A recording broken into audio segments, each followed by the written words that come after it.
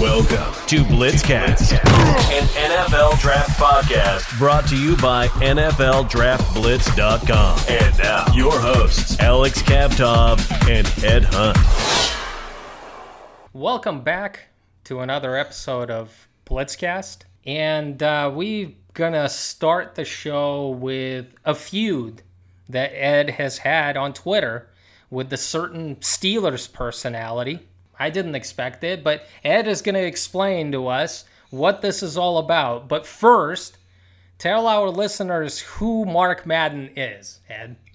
Mark Madden is a radio personality in Pittsburgh, and he's got a social media following, and basically his strategy is pretty much all publicity is good publicity to him. So that's kind of him on a nutshell. Do you basically find him as a guy who bashes the Steelers and the Steelers players quite often? I think part of his shtick is he's not like, he doesn't say he's like a Steeler guy. I mean, one of the things that was kind of part of this sort of Twitter feud was he kind of says like the bloggers like me, you know, I mean, it's no secret I'm a diehard Pittsburgh Steelers fan, and I'm always going to be a diehard Pittsburgh Steelers fan. That's why I do this, you know what I'm saying? I mean, on some level, I love this Pittsburgh Steelers. I love football. I love covering the draft. I love watching college football. I'm a fan of the game. I mean, his claim is that, you know, I want objective reporting. I don't know what you mean by that. I can be an objective reporter. I can say the Steelers offensive line is not going to be very good and still root the heck for the Steelers offensive line. I mean, you can do both. He's playing a game, and he's been in the business for a while, and this is what he does. How did this Twitter feud come about? I mean, a lot of it started with, I mean, I had always heard from Steelers Twitter about, I like to talk to Steeler fans about the Steelers on Twitter, and there was always something on my news feed about how, you know, Mark Madden is a jerk, and Mark Madden, you know, not a good guy, and I don't know. I mean, some of it's probably fair and some of it's not. But he went after a blogger and, you know, a Steeler blogger. And, you know, I mean, this is a guy who, I mean, one could say he's a competitor. I mean, you know, he's about similar following and so forth. But I just felt like we had to, it's like a hockey game. You know, they hit your guy. You know, I think the right thing to do when the bully does that is to say, this is not cool, you know, to hit back. That got me into some deep waters. I mean, not deep waters, but I mean, you know, it got me into some trouble on Twitter. Did Mark Madden respond to you, or did his trolls respond to you? Well, Mark Madden basically went on a feud where he said, these are pretend media. The term he uses, pretend media. So let me debunk that for one. So I follow a lot of people, a lot of sports writers. You know, I don't ever use their stuff, but I know what's out there, and I know my product is just as good as all of them. I'm not as big as all of them, but I love what I do. My product is good. My scouting reports are real. They're based on objective facts. I spend a lot of time doing it. You know, one of the things I said to Mark Madden, you know, as a response was, Mark, you haven't scouted 1% of the players I have, you know, and I think that's true. And I don't think he really responded to that, but he called us basically pretend media. And he said, you know, when I tweeted that it was not cool that he did that and trying to stick up for fellow bloggers, he pretty much said, you know, another pretend media guy. People said this on Twitter is, you know, he's scared of how there's kind of a revolution in how sports are going to be covered. I mean, you know, it's going to be more diffused. It's going to be more grassroots, and people like me are going to have a voice. And, you know, I mean, he said it himself. It's like, this might be the last generation that makes big money off of radio. I mean, in the future, I think, you know, platforms will get better. Technology will get better. I mean, we've seen it with so many other things. I think, you know, someone like me being a blogger will be more commonplace for how these teams are covered. People are listening less and less and less to the radio. I mean, there's kind of Sirius XM. I mean, that's expensive, but I mean, AM radio is not what it used to be. Doing a podcast is pretty much the same thing. I get my opinion out there. it's a changing landscape. I mean, it's just, there's a lot of the older generation that doesn't understand what a podcast is. And, Mark Madden's people are typically a little bit older and typically used to kind of, listening to the radio. And so, I mean, I just think, with the millennial generation, with the internet and how easy it is to access podcasts, I think podcasts are kind of the direction of sports radio. It is. Podcasts, blogs, I mean, it's here to stay, and it's in the present. This isn't just the future. I mean, this is the present right now. And that's why the regular newspapers are going out of business. That's why, radio stations are shutting down and personalities aren't getting paid as much. That's why we're seeing ESPN, letting go of a lot of expensive employees just because, hey, they can't keep up with the times, and ESPN is ESPN.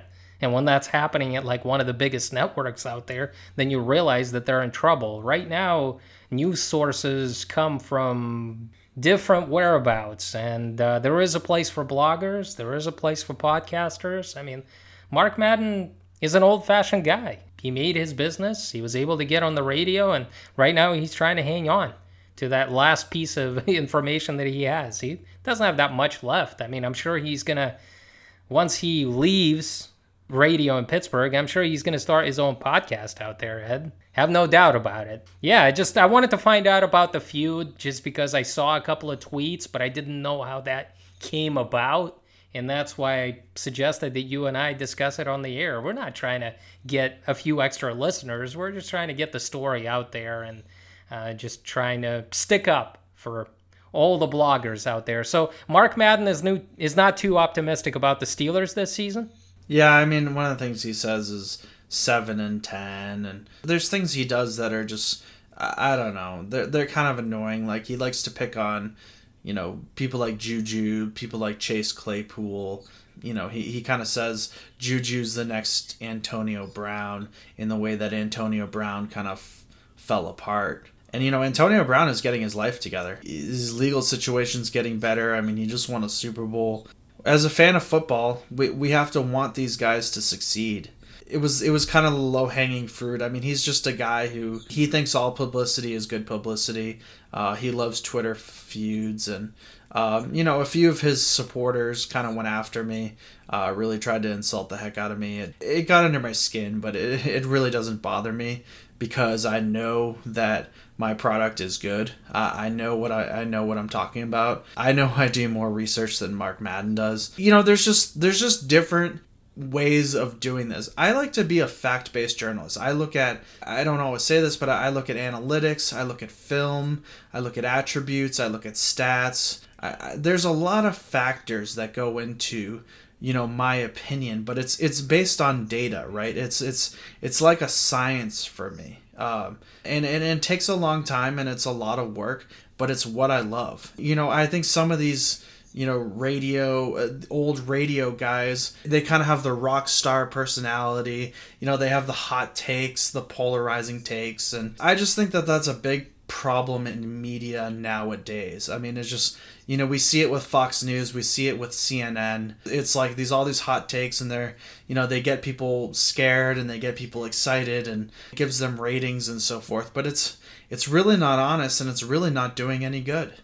But this Twitter feud had a little positive effect on you. So talk about that. Let's focus on the positives here. There's kind of a movement to say, hey, support these sort of fanboy media, or, pretend media is what they're saying. I don't consider myself pretend media, but yeah, I mean, a few tweets that I had were very simple opinions that went viral after this. So, I mean, there's, I don't know if it's the platform or what it was, but it definitely drew attention to myself. That's not the way I want to draw attention to myself. I don't see myself as that. I like to be a guy who, looks at all the stats and be the guy who, gives you the most honest perspective on the internet, or, especially around the draft. Feuds drive attention to yourself. It's not like people are trying to. Some people actually try to cause feuds so they draw attention to themselves. And this is the first real feud that you've been a part of. We just wanted to set the record straight. We didn't want to give Mark Madden these 10 minutes of fame on our podcast here. Just wanted to explain the situation. So we're going to go back to what we do best, and that is scouting reports, breaking down players, something that a lot of media sources out there don't know anything about. Let's start with the player that I believe is going to be a top 3 pick in the 2022 NFL draft, even though he might not be a finished product right now, but you can see him getting to possibly being the player that the Bosa brothers have become, or what Myles Garrett has become, or what Chase Young has become. And we're talking about Kayvon Thibodeaux, Oregon defensive end. He is going to be a sophomore this year, but 3 years removed from being from high school, so he's going to be eligible for this year's draft. Let's put him under the scouting microscope.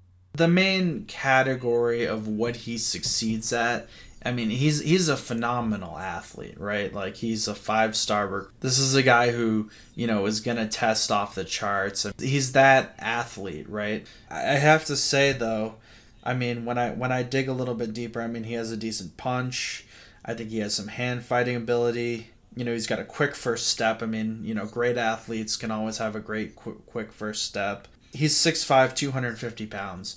You could add another 15 pounds to him in his frame and, make him a defensive end, and he could be very strong too. I mean, that's an area where he can go.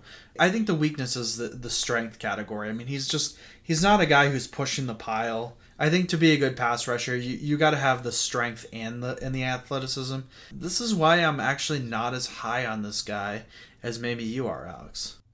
I think everybody's high on this guy, Ed, just because what you mentioned, the size, the athleticism, the speed, the long arms, the ability to pack on easily another 10 or 15 pounds, get stronger. He had a huge freshman season in terms of the tackles for loss, in terms of the sacks. Last year, he kind of fell off. He didn't have those big sack numbers. There are a lot of games that he was putting a lot of pressures on the quarterback, and he was getting credited with those quarterback pressures, but he wasn't coming up with the big numbers, the tackles for loss, the sacks. Ed, making a mistake again, just like the Chase Young situation. It's all about a projection. NFL teams are drawn to these physical specimens. I mean, when you see Jadeveon Clowney go number 1 overall, when you have Chase Young go number 2, when you see Nick Bosa go number 2, you don't have to be an Nostradamus to realize that this guy's going to be a top 3 pick if he stays healthy, just because of everything that he has, and his ceiling is high. And I do think he's strong at the point of attack. There's a difference between being a big pass rusher, like a really good top pass rusher, and being able to stop the run, and he does that. He's not elite at it, but he's like above average. The one thing that really stands out about Thibodeaux to me is his motor. I mean, when you have a guy that talented, like Jadeveon Clowney always shut off his motor. He kind of ran hot and cold. Julius Peppers was also another guy that's kind of ran hot and cold. But Thibodeaux always gives it his all. He's always chasing running backs from behind. He's chasing quarterbacks when they're moving out of the pocket, and that's what you like to see. I mean, you want to see that motor, because it's one thing to have the athleticism, it's one thing to have the speed, and he doesn't have a counter move yet. He doesn't have a pass rush planned yet, because he's got a speed rush, he's got a bull rush, and that's about it. He's not advanced in that regard, but I'm hoping that he takes that step forward, develops a counter move, develops a pass rush plan. Once he does that, you can see him becoming a really high pick in the 2022 NFL draft. And if like a top team doesn't need a quarterback, I can see Kayvon Thibodeaux being in the conversation for that number 1 overall pick. I understand the pick, but to be honest with you, on my board, I just see him as more of a top 10 guy as opposed to a top 3 guy. I mean, one thing is like you talk about his run defense, and the guy has a nose for the football, and I'm not saying he's a liability in run defense, but I see him getting out muscled in the run game. I don't know. I mean, you can have all the athleticism, but until I see him put that 15 pounds on and really be able to shed blocks, I mean, I can't agree with you on his run defense.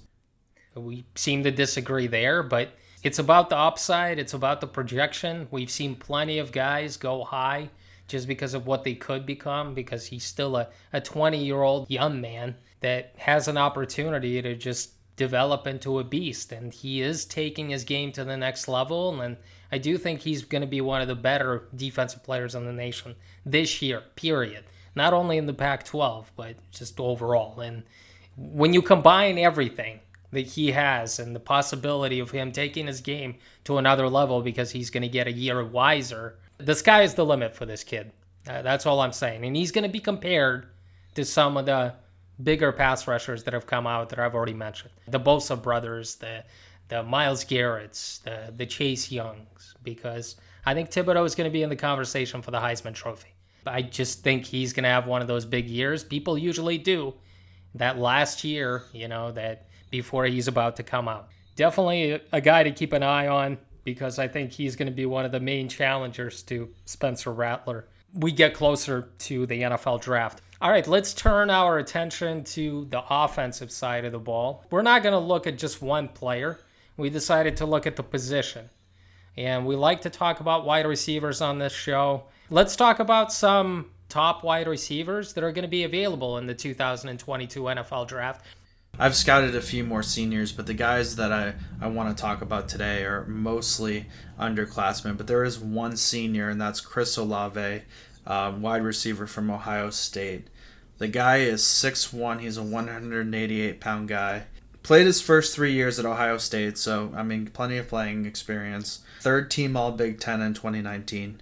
He was a 3-star recruit out of high school. So a weakness, I'll start with a weakness. He has trouble with his release off the line of scrimmage. But the guy sinks his hips and has good technique as a route runner. He's a guy who can play the outside and the inside for the Buckeyes. And I actually think that's what you can use him in the NFL. I think he's got that 6'1" height that you can kind of move around in an NFL offense. He could be sharper on his routes, but I think he's a good route runner. On the deep ball, he tracks the ball well, and he has great hands. He's got great body control. That's a strength of his. He really understands leverage, and he understands coverage. Because last year, plenty of times when Justin Fields was looking in the direction of Chris Olave on third down. But you really understand that when a quarterback is looking for you in that critical situation, he's looking for you to pick up that first down. And Justin Fields was always looking in Chris Olave's direction because he knows how to create separation. He knows how to get open. It's really like an art form to him. He's quick. He's a good route runner, like Ed said. Does he give you a vibe of like Calvin Ridley a little bit? That isn't necessarily where I would go. I don't love like comparisons. There's maybe like one comparison a draft that like really fits. I thought like Justin Fields and Cam Newton was one of them, but there's too many factors to really like say one is the other. What I like about Chris Olave is this is a guy who's been consistently producing for the Ohio State Buckeyes. We've seen, year after year, schools like Ohio State produce wide receivers. I don't see him as like a high, like he's not a top 10 pick. Well, Calvin Ridley wasn't a top 10 pick. I think Chris Olave is a little bigger than Calvin Ridley. No, in terms of size, they're about the same.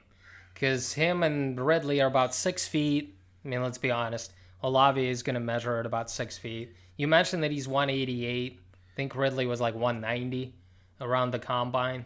So they're about the same size. The point that I'm trying to make is they're both smooth route runners. They both sink their hips. They're both able to create separation. They get open. They're not going to be like number one guys in an offense. I agree with that. They're more like number two guys because Olave he's a good athlete, not a great athlete. He's not going to jump out of the gym. He's not going to like pick up yards after the catch. He's more of a possession guy. Going to find more success in the short, intermediate area than the deep area in the NFL, in my opinion. And he's going to be a guy that you're going to move around. Like, you don't necessarily like always put him in the outside. He can move in the slot. You could put him in different positions. And I think in that regard, just because I don't see him as a top 10 guy, I think he's going to drop a bit. He's going to be drafted somewhere in the 20s. He's not going to blow everyone out of the water. He doesn't have like 4.3 speed. I think he's more of a high 4.4 guy. And I just think that him and Ridley, very similar players. I think Olave might be able to take his game to another level this year and become even a better route runner, if that's possible. Let's talk about another Ohio State wide receiver. I mean, you mentioned the Buckeyes producing a lot of great wide receivers, and there's another one out there. He's a junior, and his name is Garrett Wilson. This is a guy I've studied a little bit too. An incoming junior. He's 6 foot, 193 pounds. He's played since his freshman year. This is a guy who's more highly touted out of high school. He's a 5-star recruit. He has 4.5 speed, which I'm going to talk about more. I think he projects as a slot guy in the NFL. I think he's more of a slot guy. He's done both for Ohio State. I think he needs a better core body strength as a run blocker. I think he needs to track the ball better on the deep ball. I'm concerned about his speed if he's a first round pick. This is a guy who's kind of in that, wait and see category. I think last season he hauled in 43 passes for 723 in only 8 games. He's athletic. They trust him on end arounds. He's got good body control. I think his hands are a bit of an issue at times because I've seen some drops on film from what I've seen. I like Olave better than Garrett Wilson. I have to say that I think Garrett Wilson's ceiling is a bit higher than Olave's. So we'll see if he's going to be able to take his game to another level. Let's talk about some other guys, some other underclassmen that can make a name for themselves this year. I think Drake London from USC is worth talking about. He's also an incoming junior. He's 6'5", 210 pounds. He's been productive since his freshman year. He's been behind a lot of good guys. Second team All Pac-12 in 2020. He's a big body who's willing to go over the middle. He actually lined up in the slot for the Trojans, which is an interesting way to use him. Drops are a problem that I'm seeing on tape. He's a guy you can throw the ball like a screen to, and he can break tackles. Run after the catch, he can power over guys. He can track the ball well. What I would say about him, he's a wide receiver who's like a receiving tight end. He's 6'5", so he's gonna tower over you. He's got a big body. He's 210, but I mean he's got those wide shoulders. You know what I'm saying? So he's a guy who's gonna be a big target. I think they use him in the slot. It's almost like kind of like a move tight end. He is a wide receiver, so you could really use him on the outside, in the inside to win a matchup. This guy runs through defenders. I mean, it's really tough to bring him down. It takes like 2 or 3 defenders to get him on the ground.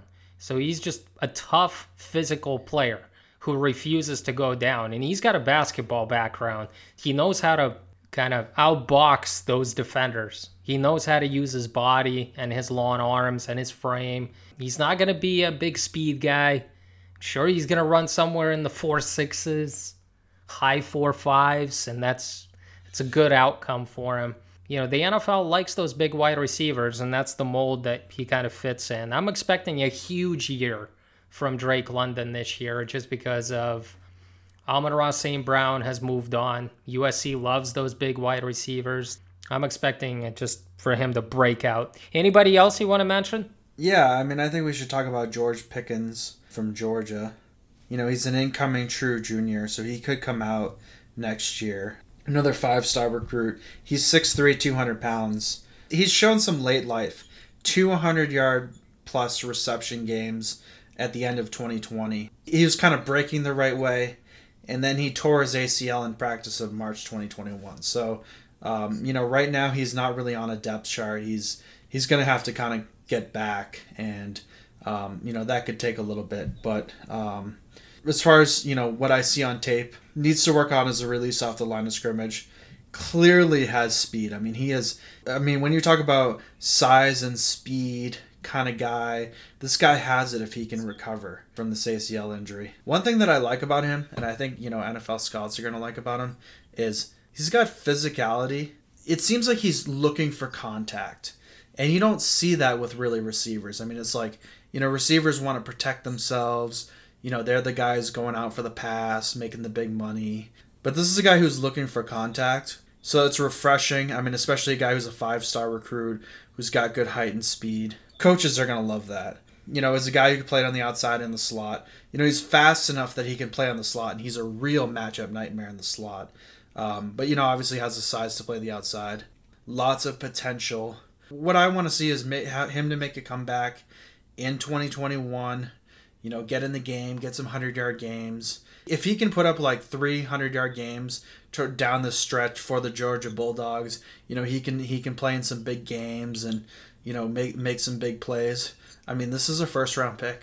This guy would have been a top 10 pick in my book. I think he would have been the number 1 wide receiver drafted if it wasn't for that injury that he suffered.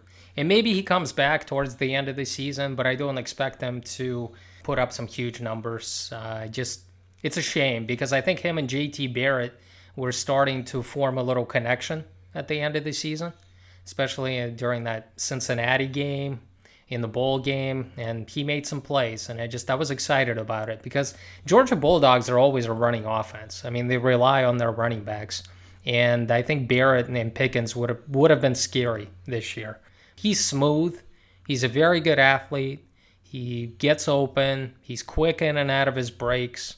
He's an emotional player. Like, he gets after it.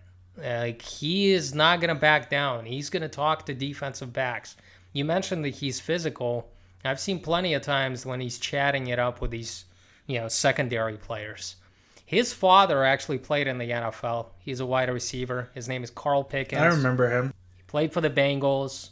So he carved out a nice career there. I think he had like 500 or 600 receptions during his career. He was one of those guys, one of those favorite targets for Jeff Blake back in the day when the Bengals were airing it out. So that's his dad, and he's got a little pedigree coming out. His dad played, I believe, at Tennessee.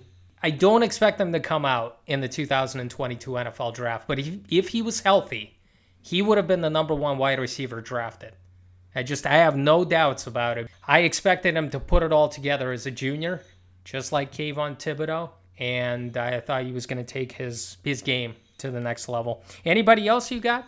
You want to talk about Romeo Doubs from Nevada? Yeah, Romeo Doubs. Yeah, let's talk about him. I mean, he's an interesting guy just because he's not he doesn't play in those Power 5 conferences. He's from Nevada. All this guy does is get behind those defensive backs in the Mountain West Conference. Yeah, this is a guy who's an incoming senior. He's 6'2", 200 pounds. Definitely an outside guy.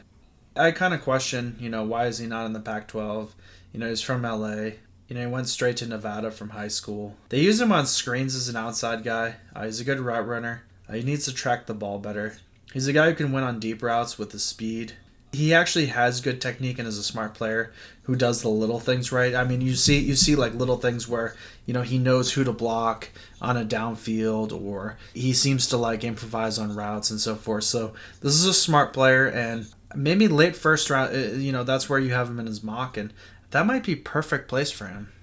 There was another guy that played in the Mountain West Conference that has carved out a nice career for himself. He played at Fresno State. His name is Davante Adams. He was Derek Carter's favorite target back in the day. Davante Adams wasn't a finished product when he came out, and he was a redshirt sophomore, I believe. And then he became, obviously, one of the best wide receivers in the NFL. I'm not saying Doubs is the same player, but all you see Doubs do is he's a lawn strider, and he just gets behind those defensive backs. And you just throw it up to him, and he's going to track it, and he's going to come down with it. He breaks tackles, but the one thing that I want him to get better at is at the catch point. In traffic. At times, he just kind of backs down.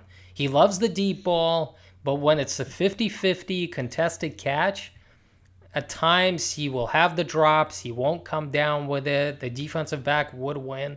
That's what I would like to see Romeo Doubs improve at. I wish he would become a better route runner as well, because they don't ask him to run the full route tree, and that's probably another knock on him. But him and Carson Strong, the quarterback from Nevada, they form a nice duo, and I expect that to keep going. A couple of guys I wanted to mention. Treylon Burks from Arkansas. He's a junior, a big guy that has the ability to make people miss. He's got the speed. He's got the size. An interesting guy. Again, Arkansas is kind of on the upswing there. I think Treylon Burks is definitely a guy to keep an eye on. Another player coming back from an injury is Justin Ross from Clemson. He missed the entire 2020 season. As a freshman, he had 66 catches for 864 yards in 2019. Again, he had a serious injury to his neck, but he's got the size. He's got the ability to come up with those contested catches. We've seen Clemson wide receivers excel in the NFL. They've been drafted high. Mike Williams, T. Higgins. If Justin Ross comes back healthy, he's going to make a name for himself. Another guy to keep an eye on is John Mechie from Alabama. Look, he might not be as dynamic as Jalen Waddle or Devontae Smith. That's totally fair. He's got the speed to get behind the defenses, and he's going to be the main target at Alabama this year in the passing game. And that's why I expect him to kind of take his game to another level. Another guy to keep an eye on. I think he's a junior, right? Coming out, but I expect him to be the main guy there. So those are a couple of guys that we wanted to put under the microscope, a couple of wide receivers to keep an eye on for the 2022 NFL draft. I'm sure there are going to be a few more guys that emerge and come out of nowhere, but we basically covered the main underclassmen in the 2022 NFL draft. All right, let's leave the scouting world behind and let's get to the NFL. And let's talk about the top 5 defenses for next season. The NFL season is right around the corner. It's going to kick off in about 2 months. Let's start with number 5. Number 5, I got the Chicago Bears. They still have Khalil Mack, who I think is still a top 2 edge rusher in the league. Him and TJ Watt. They have a few guys who really flashed in the past. They're not doing as well, in 2020. They got Tayshaun Gibson Sr. and Akeem Hicks. A couple guys who've really succeeded in the past. One weakness, and one of the reasons I have them 5, is their cornerback group is really weak. If you want to beat the Bears, you put 2 linemen on Mack and you throw the ball. All right, who's your number 4 defense out there? My number 4 defense is the Los Angeles Rams. One of the reasons they're down there is because their linebacking core is weak, but they still have Aaron Donald, who I think is top 2 defensive player in the league. Could very well be the best again. You got Jalen Ramsey and Darius Williams. Corner duo, 1-2 combo, 1-2 punch as far as corners and those 2 guys. Yeah, the only thing is they lost their defensive coordinator. He's now the head coach of the Los Angeles Chargers. But yeah, the Rams were the number 1 defense last year. They lost some guys, though. Josh Johnson is one name that comes to mind. He went to the Cleveland Browns, but hopefully the Rams will be able to keep their high ranking. How about number 3? Number 3 is going to make you happy. I got the San Francisco 49ers. Nick Bosa and Fred Warner, who are studs on the front 7. Dee Ford, who's flashed in years, has been up and down in his career, but if he bounces back. I like the fact that Nick Bosa is coming back, and that's going to help, and Fred Warner has been one of the better linebackers in this league, just period. And I just think that combination, the 49ers are going to be better for it just because of some guys coming back from injury. How about number 2, Ed? Number 2, I got the Indianapolis Colts. They don't have a lot of weaknesses, which is good. I think adding Kwity Paye is, a nice addition to their defensive ends. DeForest Buckner, they traded for him. That ended up being a real win. All right, so far, we've gone through 4 defenses. I don't have any of those teams in my top 5. So I'm hoping that we'll finally agree on one defense, one top defense. Who do you have at number 1? I'm at, Cleveland Browns right now. They added pieces in John Johnson and Jadeveon Clowney in free agency. They put in Greg Newsome and Jeremiah Owusu-Koramoah in the draft. They're deep on the defense, deep in the secondary. This is a very talented defense. You get them playing together, they're going to be the best in the league. I agree with that. Yeah, the Browns should be number 1 just because their team is too damn talented to not be ranked number 1. But at number 2, I have to say I've got the Tampa Bay Bucks just because of what they showed last year, especially in that playoff run, how they dominated the Super Bowl, and a lot of it had to do with that defense that they have. I would say at number 3, I would put the Miami Dolphins there. I just think the Dolphins are too damn good to leave off this list. that's the reason why they're going to go into the playoffs this year. Not because of Tua, but because of what Brian Flores is doing on that side of the ball. And I will also go with Washington. Washington also has to be on this list, and I'll put them at number 4 because their defensive line is probably the best in the game with Chase Young, Montez Sweat, Daron Payne, and Jonathan Allen.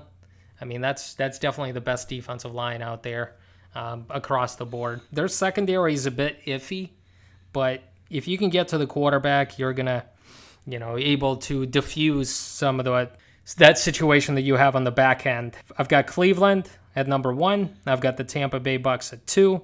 I've got the Miami Dolphins at 3. And I've got the Washington at 4. And I'll go with your Steelers at 5, Ed. I have to go with them. When you have TJ Watt there, he's still a scary, scary dude. If Aaron Donald is the number 1 defensive player overall in the NFL, then I think TJ Watt is got to be at number 2. He's just one scary dude. And then you have Cameron Hayward, Stephen Tuitt, you've got Devin Bush, you've got Minkah Fitzpatrick. It's too hard to argue with it. I've got question marks about the Steelers on offense. I do. But on the defensive side of the ball, I mean, this is as good as it gets. And I've got to round off my top 5 with the Steelers right there at number 5. Well, certainly the Steelers have it in the defensive line department. They have it on the edge. I have some questions about them at the cornerback position. Well, like I said, it's you can't have a perfect defense, but it seems like the Cleveland Browns have everything covered. It seems like they have the defensive line, they've got some linebackers, and they've got the secondary. They've addressed it all over in free agency and the draft, and they've got starters, they've got backups. I mean, we'll see how good Cleveland is going to be this year, but it's not going to be the offense driving them. It's going to be the defense that's going to be their main thing this year. Thank you for listening to another episode of Blitzcast, and until next week, take care, everyone.